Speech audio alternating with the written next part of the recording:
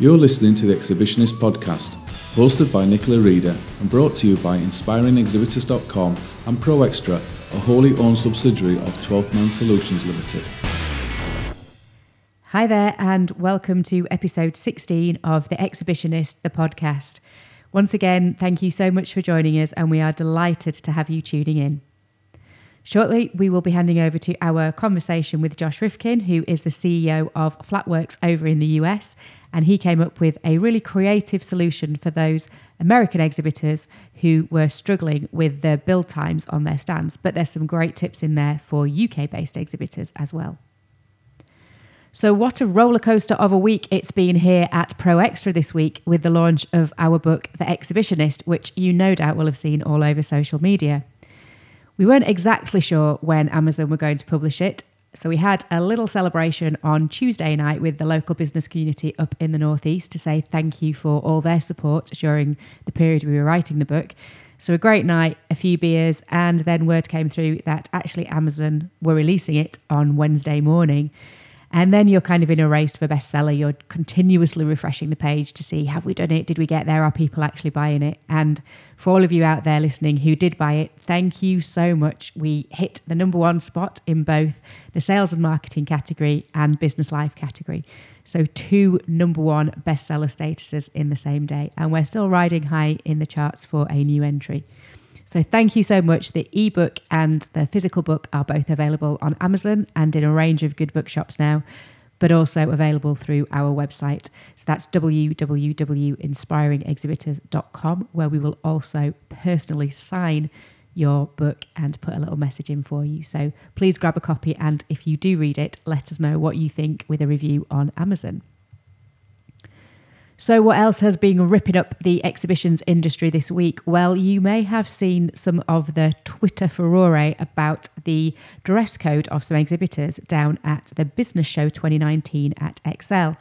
And it's something that we've raised before, and what I absolutely don't want to do today is get into the rights or wrongs of that particular example. I'm sure if you want to find out more about it, you can have a look on any of Google or the BBC sites that reported that story.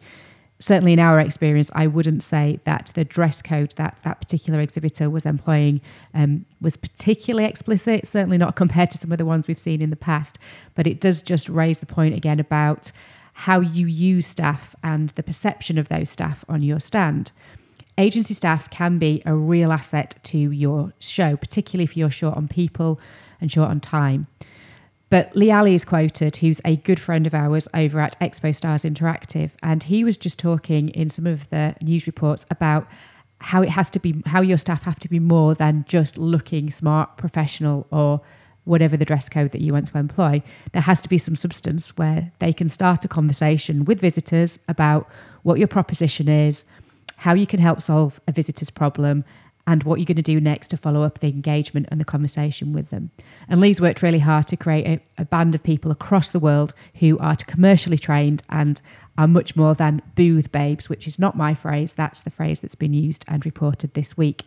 So we're not saying don't use agency staff, far from it. And we're not saying don't dress smart and professionally. I think it just raises the point once again about the perception of what people are wearing and how that is delivered to visitors. I think the difficulty, particularly this week, was that it was a business show, and perhaps booth babes, again, not my phrase, isn't the best reflection of the female role in business in general. And I think perhaps at other shows might possibly have created less of a storm. But I shall let you do the reviewing on Google and the BBC and see what your thoughts are. By all means, tweet us and get in touch if you think that you have something to add to the debate around whether booth babes are or are not relevant in 2019. So we will hand you over to a great conversation now that we had with Josh, as I mentioned. So Josh has a number of businesses over in the US, but he built a company called Flatworks a couple of years ago, which is, I'll let him explain it better than me, but it's really easy self-build stands, eco-friendly actually as well, because he'd picked up a problem when he was doing exhibitions, when he was working in the publishing industry, with particularly in the US, exhibitors who were having to wait a long time to get the crates that they needed into halls, get their stands packed down, and we're just losing so much time. So he's come up with a really innovative new solution that we think could be a great solution for lots of UK exhibitors. So enjoy the conversation. On this week's episode of the podcast, we are delighted to throw over to San Diego, very excitingly, where we're going to be speaking to Josh Rifkin of Flatworks Displays. So welcome on the show, Josh. Thank you so much for having me. Brilliant. And what's the weather doing for you over in San Diego? Well, this evening for us, this morning for you. Yeah, it's 10:30 here. It's a little bit gray, kind of typical for San Diego. We call it May gray. And we're just waiting for the sun to come out and get to the beach. Oh, it sounds perfect. Love it here. Yeah. Sounds perfect. Josh, let's just start by you giving us some details on your background and what brought you to the exhibitions industry. Well, I've probably logged over 400 days in the Javits Center in New York City. So some would cringe at that thought, but I've grown to love it for a few reasons. I was the sales director for a publishing company, an art publisher called Pomegranate, and we exhibited there quite a bit, as well as 15 other shows throughout the year. And in that capacity, we had a great stand in New York City and in Frankfurt for the the Frankfurt Book Fair. And all the other shows, we had these tiny little booths, and they were kind of shabby, pipe and drape and whatnot. But, really exhibiting at all of those shows got me a good insight into, all the costs of drayage and freight, as well as the union labor costs of setting up booths. And over those 14 years exhibiting out those shows, I actually ran into a friend of mine who had a toy company who had come up with a similar concept to what we're doing right now. We worked a little bit on that. He's an industrial engineer. And we came up with a system that allows you to set up your booth without any tools, and which requires no union labor. And we pack it all into a very small box, which becomes your table. So this allows you to no longer wait for your booth or your crate or your pallet at the end of the show, which cuts down on time on leaving. So we're just trying to find all the pain points that I experienced as the sales director for a publishing company exhibiting internationally, nationally at large shows as well as small shows. And we've been developing that. We developed it for about a year, and then we launched 2 years ago. And we've had great success in, selling to companies like Rawlings and Nixon and, great brands that we've known for a long time, as well as some small up and coming companies. And everyone's been giving us some great feedback. And we're probably on round 10 of our renditions of this booth. And we're really proud of where we've come and where we're going. It sounds brilliant. I think just for our UK listeners, Josh, it'd be useful if you could just give us a little bit of explanation just on union rates and labour costs in America, because it's very different over there. And actually those union costs, when you've got to get people in to build your stands, they can really push your budget up quite a lot. They sure can. We actually have gotten the rates for nationally, just so we know. It can be upwards of $200 an hour for a union labor in New York City. And there's a minimum of 4 hours if you book them ahead of time. In some cases, they require a supervisor, which could end up being $250 an hour. So you can imagine how quickly those costs will go up. And that's not only for installation, but also dismantle. So when I worked with Pomegranate, we had 8 hours, 2 laborers, which is a total of 16 hours for setup, and then 12 hours for breakdown. So those costs are pretty astronomical for a small company. Yeah, absolutely. And you don't have the choice to say, do you know what, we're just going to rock up and do it ourselves. You kind of have to use union labor to get your booth built. You do. They have requirements there. Anytime there's the need for any tools, unless it's an Allen key or something small, you're setting up a point of sale display. But any weight-bearing wall, they do require union labor to step in and set up your booth. And so that's why we came up with a system that's flat pack, requires no tools, and allows you to set up on your own. Yeah, so for anybody who might not be aware of you in the UK, it's really worth visiting your website and having a look at what you do. I was really impressed with it, and it is that kind of flat pack lift the bits out, put them together in so many different combinations. So just give us a bit more of an idea about what Flatworks actually is and why the sorts of things you've thought about as you've developed it. Yeah, so we had designed this so that the crate itself would be no larger than a pallet. So each panel is within 42 by 18 inches. So they all fit into this nice small crate, which then becomes your table. They just slot onto each other at 90-degree points. There are flat packed tables and chairs and all sorts of technology out there. But what we did was we created these 8-foot columns that conform to your standard 10 by 10. I'm going not off of metric systems, but 10 by 10 increments. So we erect a column and you connect another column with either shelves or slat wall. So what we did was we created a system where you use these blocks that you can push into the inside of your column. It creates a channel to drop in slat wall, and then we have a joist that holds those columns together. There is absolutely no tools whatsoever to set up a weight-bearing wall within that 8-foot height and those 10-foot increments, which are our standard kind of exhibition spaces. Yeah, absolutely. I think when I watched the video online of stand going up, I kind of looked at it as somebody who is very untechnical and very unskilled in any of that kind of area and thought, do you know what, I think I could probably give that a pretty good go myself.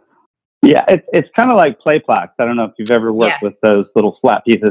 It's very similar to that. We've just added some utility functions within those panels that allow you to incorporate all the merchandising things that you see in retail. So we're just basically trying to mimic retail within the confines of an exhibition, which is 8 feet tall by 10 by 10, sometimes 5 feet. And so the whole design is meant to stay within the guidelines of trade shows and avoid as many costs as you possibly can when you enter that building. Yes, we often hear from our clients, how do we avoid as many costs as possible? So it's it's good to hear. But it sounds like a really great solution for small to medium-sized exhibitors. So what do you think makes a really great exhibition stand for those smaller companies that might be a little bit tighter on budget? I think keeping it simple, a simple display for your products, and I think curating your selection is important, and the design of the booth can help with that. And that's kind of why we've always tried to design it so that we're not allowing you to over merchandise, but at the same time, there's a lot of companies out there or a lot of systems out there that sell you a lot of structure that really doesn't have much merchandisable space. It's more of a giant graphic. And I think, having that functionality and that straightforward functionality to mimic retail, whether it be slat wall or shelves, is pretty important for a stand design. I think lights are also just as important. I mean, I see so many booths that are set up without lights, and you could have the best booth in the world, but without any lighting, you're not going to see much of your product. Yeah, two really interesting points there. You've mentioned it twice in terms of mimicking retail. So that's one that, not a phrase that comes up that often actually, but when you think about a trade show stand being your shop window for your business, it makes perfect sense. Mm-hmm. And the lighting thing is something that, again, people will leave probably till the last line of their budget. And if they don't have enough, it's the thing that they cut, but actually is really crucial to highlighting everything you've got on your stand that's brilliant.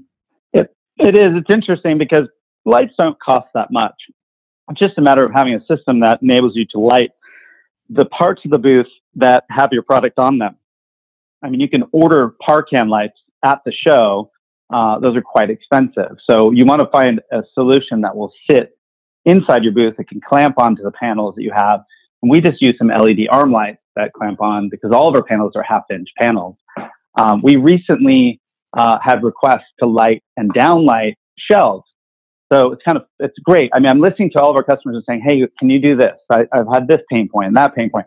So we just had a souvenir company say, we want this fairly large booth. It's about 20 by 40 booth. Lots of keychains and magnets and mugs. And so they want them all on shelves, but there's all that shadowing effect. So what we're doing is we're taking a shelf and we're running a galvanized metal on the bottom. And we've worked with an LED company that actually has these great linkable LED bars that are magnetic. So now we can order these bars and we can just kind of pop them underneath the shelf and connect them to the shelves above and then power each wall with lighting. I'm really excited about this new addition. I think that's something that anyone can do with These are aftermarket pieces. We're just trying to incorporate them into our system. But I think lighting is important, whether it be a downlight or an accent light or highlighting your product. No matter what you're doing, that light needs to shine. So we're focusing more and more on that lately. Yeah. So lighting's one of the things that exhibitors can often get wrong. What are some of the other things that you've seen in your travels around exhibitions that you think exhibitors have just got that bit wrong about their stand? I think a lot of times they're not utilizing the back wall. Smaller companies especially are using a lot of tabletops and then still leaving the show provided curtains, which can be any color under outside the rainbow. It could be blue and purple and white and pink. Covering that back wall is important. And a lot of times the only way to do that is with a retractable banner or a pillowcase graphic. And then what you're getting is just a nice big billboard, right? But you're not actually getting product out and visible to the customer where they can actually touch and feel it. And in most cases, it's going to be lower down on, say, a 33-inch table, with maybe potentially some risers here and there. I just don't think got the impact that you're looking for. And a lot of the things I see from small companies is that, and I talk to a lot of buyers because I used to sell to a lot of buyers, and I used to be on the other side exhibiting. They would always tell me if they walk by a booth that just doesn't quite look like it's up to snuff, doesn't have the lighting, they feel like they may not actually be able to deliver their goods. Mm-hmm. So it's kind of a reflection on whether or not your company is going to be able to serve the buyer's needs. So I think it's really important you step forward with the right foot. And if you're going to exhibit at a show or two or three, I would just select one and do that one right. It's such a great point, and something we talk about with our clients all the time, in terms of, don't think about doing four and only spending a few £1,000s on each. Just do one really well, get the right people there, have your stand looking brilliant, have your staff all trained up, spend the money on getting that one right. Because as you say, if people kind of think you've done half a job, cut corners, not really invest, well, all of that impacts really negatively on, as you say, your ability to deliver. Right. And also, if you're bringing your A game to too many shows and you don't have the budget for it, you're going to run out of money. Yeah. So I've seen that as well. So, and I think there's a lot of great niche shows out there that you need to do the research before you select what show you're going to do. I've done some amazing shows in the U.S. that specifically targeted, say, museum stores or national parks or very specific channels. I think those are really interesting to explore as well, and bring a nice, compact, clean, say 10 by 10 booth, but always select a corner. I think, because you're going to get a lot more traffic, a lot more visibility, and the only way to utilize a 10 by 10 on a corner is to actually utilize the back wall. So that's the big tip of the episode so far for anybody listening. It's always go for a corner plot. You will get far more traffic. So we'll give you that one for free to our listeners. Yeah. So we kind of talked about budget, and it can be really difficult. We know some of the internal challenges that exhibition event managers can have in big businesses, where exhibitions have this perception of being very expensive and maybe not delivering a huge amount of value. So the budget needs to be spent, it needs to be invested. But what are some of the really smart ways of using budget more effectively? I mean, you have to have a checklist of the things you'll need at the show site. Pre-flighting your setup, doing a planogram. I mean, time is money. Setting that booth up quickly is pretty important, I think. I know a lot of customers that actually take pictures of their pre-flight, bring it to the show, and able to planogram that out and get done with set up a lot faster, probably send less people as well. On that note, I mean, I do know a lot of people that Airbnb and staff bring 3, 4, 5 staff into a show to save money on housing, because that can get quite expensive in some cities. I would say don't overship product. Ship what you need. I think a lot of people ship too much, and that can add up a lot, especially when you're talking about freight and drayage. Drayage being, $1 in, $1 out, and in some cases, freight can be more than that. Yeah, I know when some of the big food and drink shows that we work on in the UK, and it's only kind of UK to UK delivery, but they'll bring in a huge amount of stock thinking they're going to sample thousands and thousands of people. But you're at a food show, and actually visitors after a while start to get a little bit fatigued, and you'll never get through as much stock as you think you do. And then the cost of shipping that, particularly if it's something heavy like beer in bottles or something like that, it can cost you a fortune to get rid of all that stock out the other end. So it's a really good point about being really lean and only taking exactly what you need to the show, only taking exactly the number of staff that you need, finding ways of booking your accommodation early or using Airbnb. So all those start to eat into a budget. And I think that checklist, there's certain things like you don't want to be renting extension cords and purchasing batteries and snacks on site. So some of that stuff is important, because once you're inside that convention hall, everything is 2 or 3 times the price. Yeah, we have that in the UK as well. Yeah, I imagine there's a lot of similarities there. The union labor may be a little bit different, but yeah. So you talked a couple of times about pain points and trying to take out the pain points for exhibitors. What were those pain points that you identified that some of your clients were having? Well, I mean, it's really the union labor is one of the number one ones, given the fact that it's between $100 and $200 an hour. So being able to set up the booth on your own was important. And I always like the idea of, a booth in a box and having that crate become the table. And it's interesting, as I talk to different exhibitors, depending on whether it be the person setting up or being the owner, right? Like they're seeing the benefit of the bottom line, and some are seeing the benefit of how's this going to affect me setting up the booth. Yeah. And I think that pain point is critical to the success of the show, the happiness of the staff. So if they can set up and they can leave sooner, everyone's happier. A lot of times, our booths can break down in about an hour and you're on the way to the airport and everyone hasn't even gotten their crate yet. So that crate staying in the booth is really important. And we've gone through many renditions of this to make that a beautiful crate where we're actually using silicone edge graphic frames, which then you can push in stretch fabric to panel up all 4 sides. I mean, that said, like if you have a large crate, and I've seen companies do this where it may not be our system, but if you have a large crate, why not utilize that as some sort of graphic representation and have a custom silicone edge graphic frame built for that? So if you already have a system and you're not in the market to buy a new one, you could always go buy an SEG system and surround that crate and keep it in the booth. Yeah, absolutely. Create some extra branding space and getting your logos, etc., out there for people to see. And, I mean, unless it's the same size as your booth, but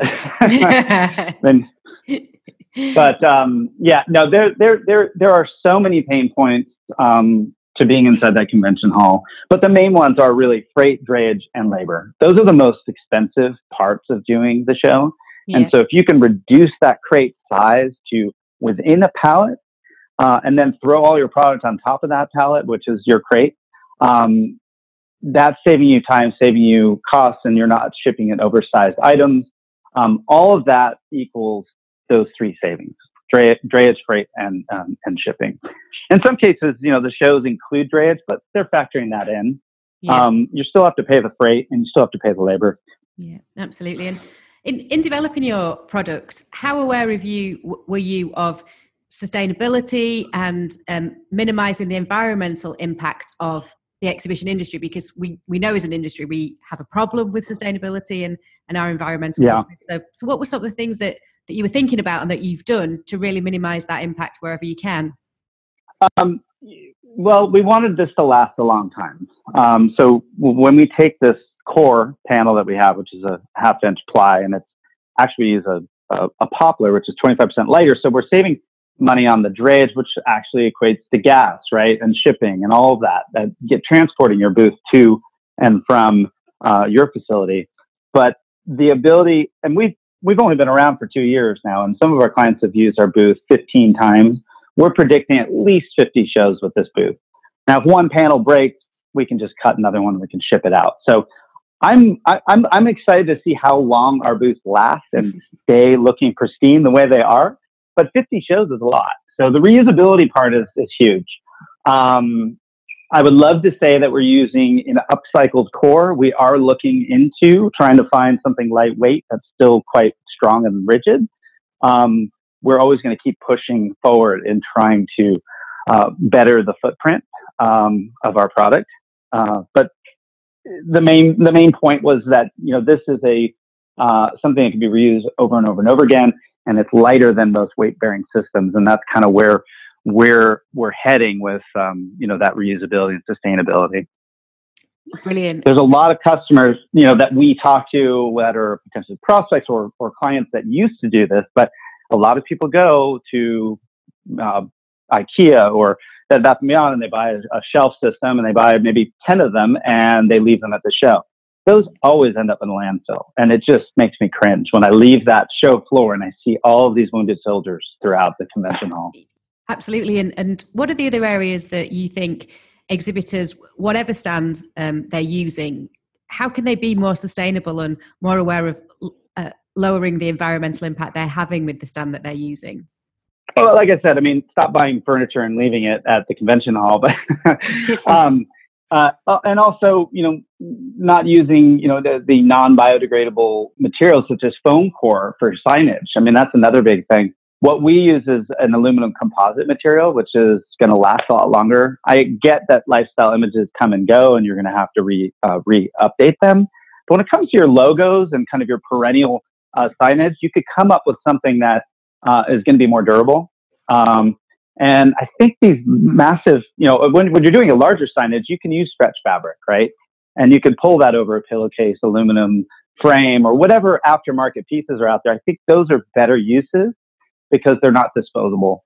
That said, we have done some large format foam core, and that's kind of one of the only ways to kind of go higher. If you want to get to like an 11-foot tall stand, add that extra footage. And we're working on a system so that we can actually use aluminum poles and we can get that stretch fabric so that can be reusable. I try not to use foam as much as possible. I think we, as an industry, we're all aware that we need to work harder. And a lot of people that we're speaking to are saying now they're not printing off a lot of their literature. So previously there'd have been brochures and leaflets and flyers all over the show floor and in the bins, and people are now saying actually we're not going to give those out anymore. We're just going to have them as either on a USB stick, or we'll email it to you after the show, because at least that's a reason for you to contact the people that you really want to keep in touch with some more of your big brochures and your bigger material. And they're not just going to end up in a bin. They're going to arrive on someone's computer, maybe when they're sat at their desk and they've got 5 minutes to actually give it a bit more attention. So it's, I think, little things like that exhibitors can be thinking of. I think that's great. Something smaller, a smaller flyer with a link to, the full catalog is probably best.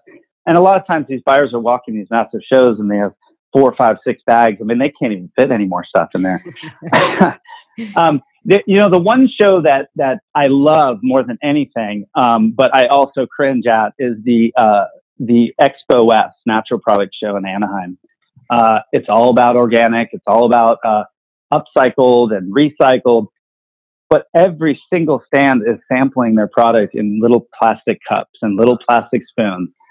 I don't know what can be done there, but if there's one industry that is not quite doing it, it is probably food, right? Because they have to serve it. It has to be hygienic. And fortunately, it's not every industry that has that issue, but that's one industry that I would love to be a part of more and try and help with and be a part of the move towards upcycling, recycling, and all of that, and just being better to the environment. Yeah, and the solutions will be out there. We had the London Marathon in the capital just this weekend gone, and obviously there's tens of thousands of people running in that race, and they're giving out water and Lucasade on the way around to help people drink, and people just throw those water bottles down on the road. And this year, for the first time, they had little seaweed capsules. So you bit the top off the capsule, you drank your drink, and then you actually ate the seaweed capsule afterwards. So that's great. That's great. No bottles. So there will be solutions. It's just going to take us a while to get there, I guess. Oh, for sure. They're just expensive right now, but it's something that has to be done. And there's a lot of great companies doing great things at that show that I mentioned. So it is one of my favorite, and the one show that I just need some help for sure. But yeah. Interesting. So we've talked a lot about stand design and pain points and how people can be more sustainable. The big thing that is just as important to your exhibition delivery is your team and how your team perform. And what should exhibitors be thinking about in terms of their team when they're actually designing their stands? Are there things you can do with your stand design that will make it easier for your team to perform really well once the show doors open?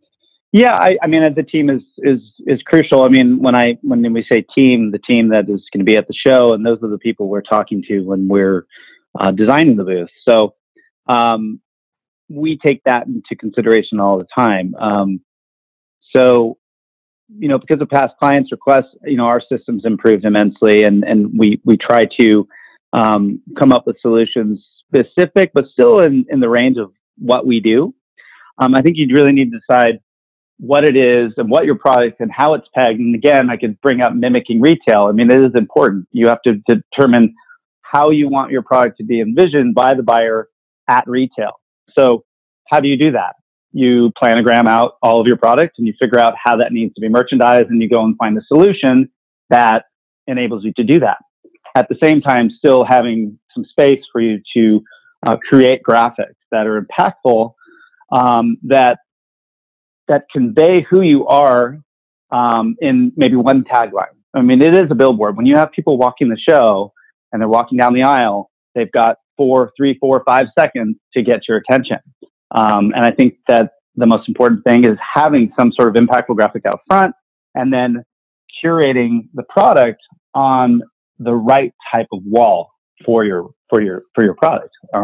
Yeah, I think anything you can do to just make sure you grab that attention, and it's easy for your staff to start having, or your team to start having a conversation with a visitor, because people tend to be quite nervous. We have this assumption that doing a trade show is really easy and everybody loves it, and why wouldn't you enjoy a few days out of the office meeting your customers? But actually, for some people, it's a really anxious time and really nerve-wracking, and to stop somebody and have a conversation. Actually, if your graphics are doing some of the work and somebody's already interested, you've kind of broken the ice a little bit, and it becomes much easier to say, you've noticed our logo or our product, or our, if you've merchandised it like retail, somebody's picking something up and looking at something. It's much easier to start that conversation.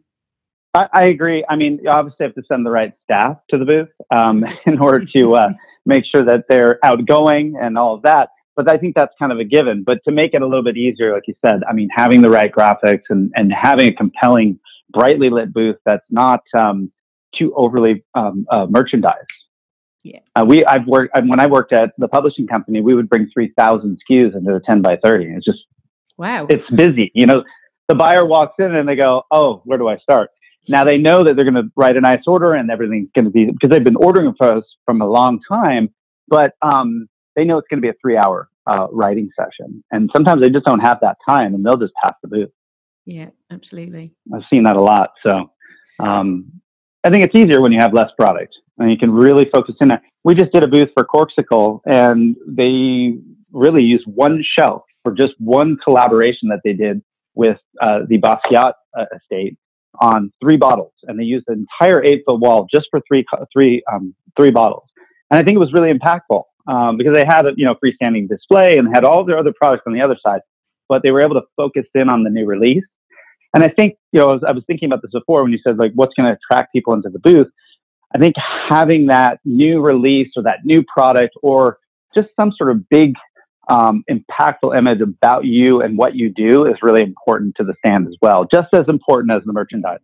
It's really interesting what you're saying there about the big idea, in terms of so many exhibitors just book a trade show because it's in my industry or my competitors are going, or we've always done it, without thinking, what am I actually going to talk to customers or to visitors about? What's the big news, the big launch, the new product, the new service, the improvement that people are going to be interested in? And you can sometimes see these kind of just very vague graphics, are very vague. We're here because we feel like we should be, but we don't really know what the point of it is. And that planning stage right at the beginning, where you absolutely nail your proposition and nail your objective, is so important for every decision you make then about your stand design.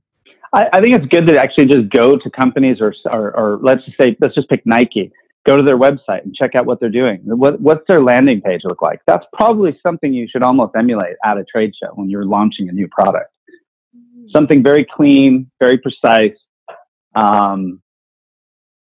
unless you don't have anything new. Yeah.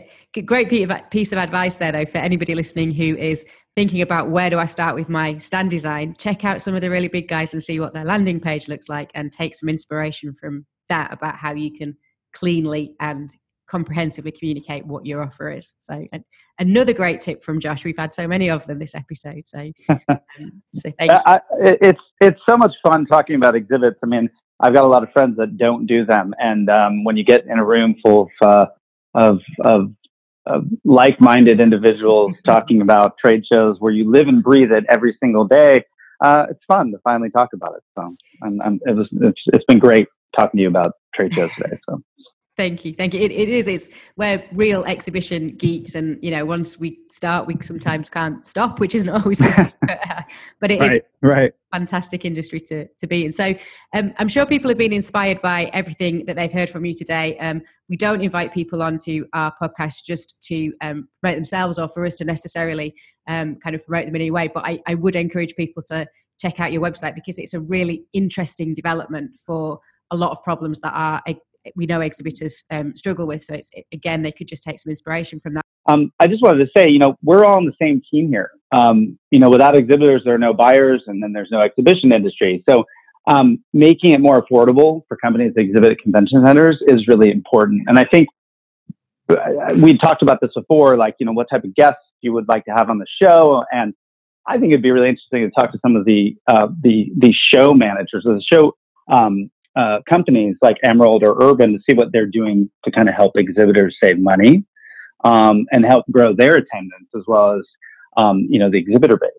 Really interesting point, and I think we will we'll touch base with you on that one and get some names of people to follow up. And I love your comment saying we're all on the same team, because I think when we talk to exhibitors, sometimes it can feel a little bit transactional between event organizers and the actual exhibitors. And actually, if everybody has a good show, more visitors will come, more exhibitors will rebook early, the event organizers will have more that they can invest back into great content and creating more of a festival feel to it. So it works for everybody if we work together. And I just think that's such an important point. And it's great to hear like-minded people also kind of trying to change that culture if we are actually all on the same team. Yeah. I love the face-to-face aspect of trade shows, and we have to keep this going. So I think we all need to do it together. Absolutely. Well, it looks like it's an industry in pretty good health. I think the latest figures show there were 303 million visitors to trade shows globally last year. So no signs of the visitors staying away. No.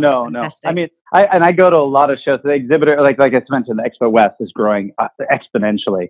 There are some shows that are, consolidating and whatnot, depending on what the product is, if it's more commoditized product or whatever it may be. But it's exciting. I mean, it's amazing how many shows and how many different channels and different markets there are going on every city all around the world every single day. Yeah, absolutely. And if you're anything like us, if you happen to be in a city on holiday or a little trip, you might just have a look at the convention center and see if there's anything happening. And if you can bag yourself an invite and go have a wander around, it gets that geeky when you're this excited about the industry. Yeah, I was able to pop my hand at Comic-Con in San Diego a couple of years ago. That was a bit of a stampede, but pretty cool to see, how big a consumer-driven show can be. Yeah. I just want to mention one thing. I mean, trade shows are not the only aspect of, presenting at the events. It's also open houses. We've done a lot of booths for larger companies where they're actually bringing this smaller version of this booth to, say, a Walmart meeting or a Petco meeting to show their stand to store managers or whatever it may be. I just think there's a lot of other opportunities in exhibiting, whether it be to direct consumer or business to business or actually a retailer held event. So I just wanted to convey that, like, for other people out there, trade shows aren't just the only place to show your product.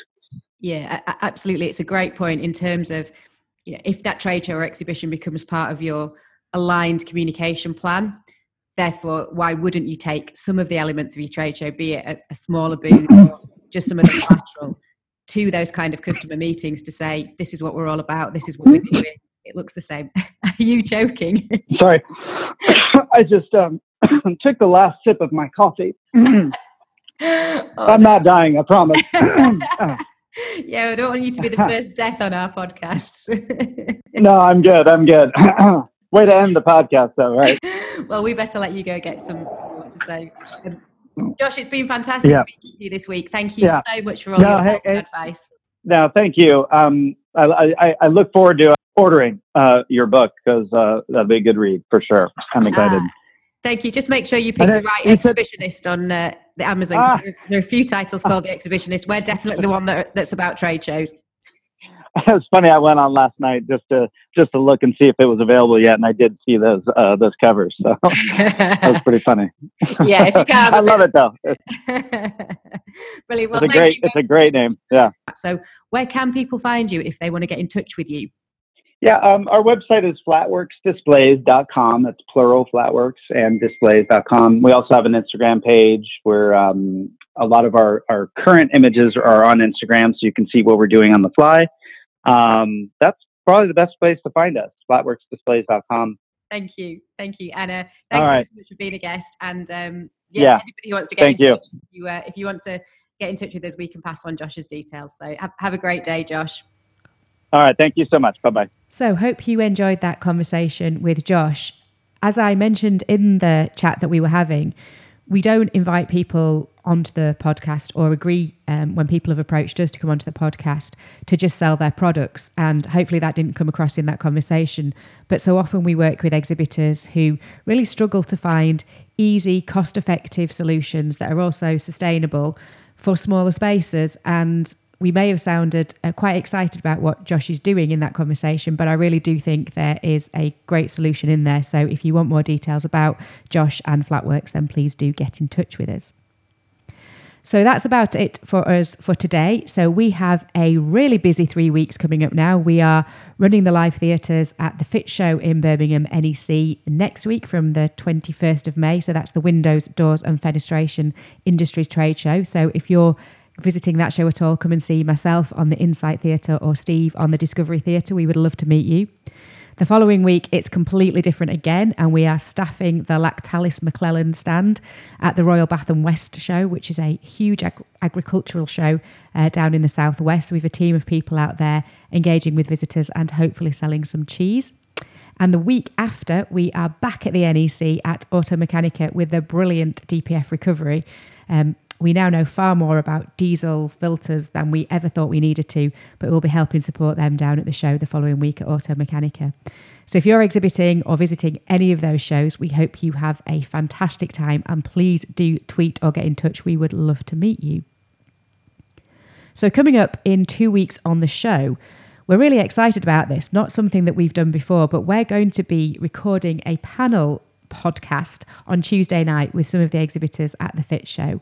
And we'll be getting all their thoughts on what they were nervous about when they first started planning for the show, what the challenges were that they've overcome, what have they found on day one of the show, what have they been surprised by, what are they going to be changing for day two. And word has it there might even be a few beers involved, so I'm sure that's going to be a fantastic session. So that'll be coming up in 2 weeks. As I mentioned right at the top of the show, The Exhibitionist is on sale now, and we would love to know what you think of the book, so please get in touch. And if you head over to www.inspiringexhibitors.com, you can also find all our blogs and sign up for the newsletter so you know exactly where we're going and what's happening, and also sharing our latest hints and tips from the industry. Have a great couple of weeks exhibitioning. You know where to get in touch with us, and we would love to hear from you, and we'll be back with you very shortly. Hop over now to inspiringexhibitors.com to subscribe to our newsletters, blogs and future podcasts, keeping you up to date with industry insight. While there, you can also find out more about our new book, The Exhibitionist, Inspiring Trade Show Excellence. Once again, thank you for listening.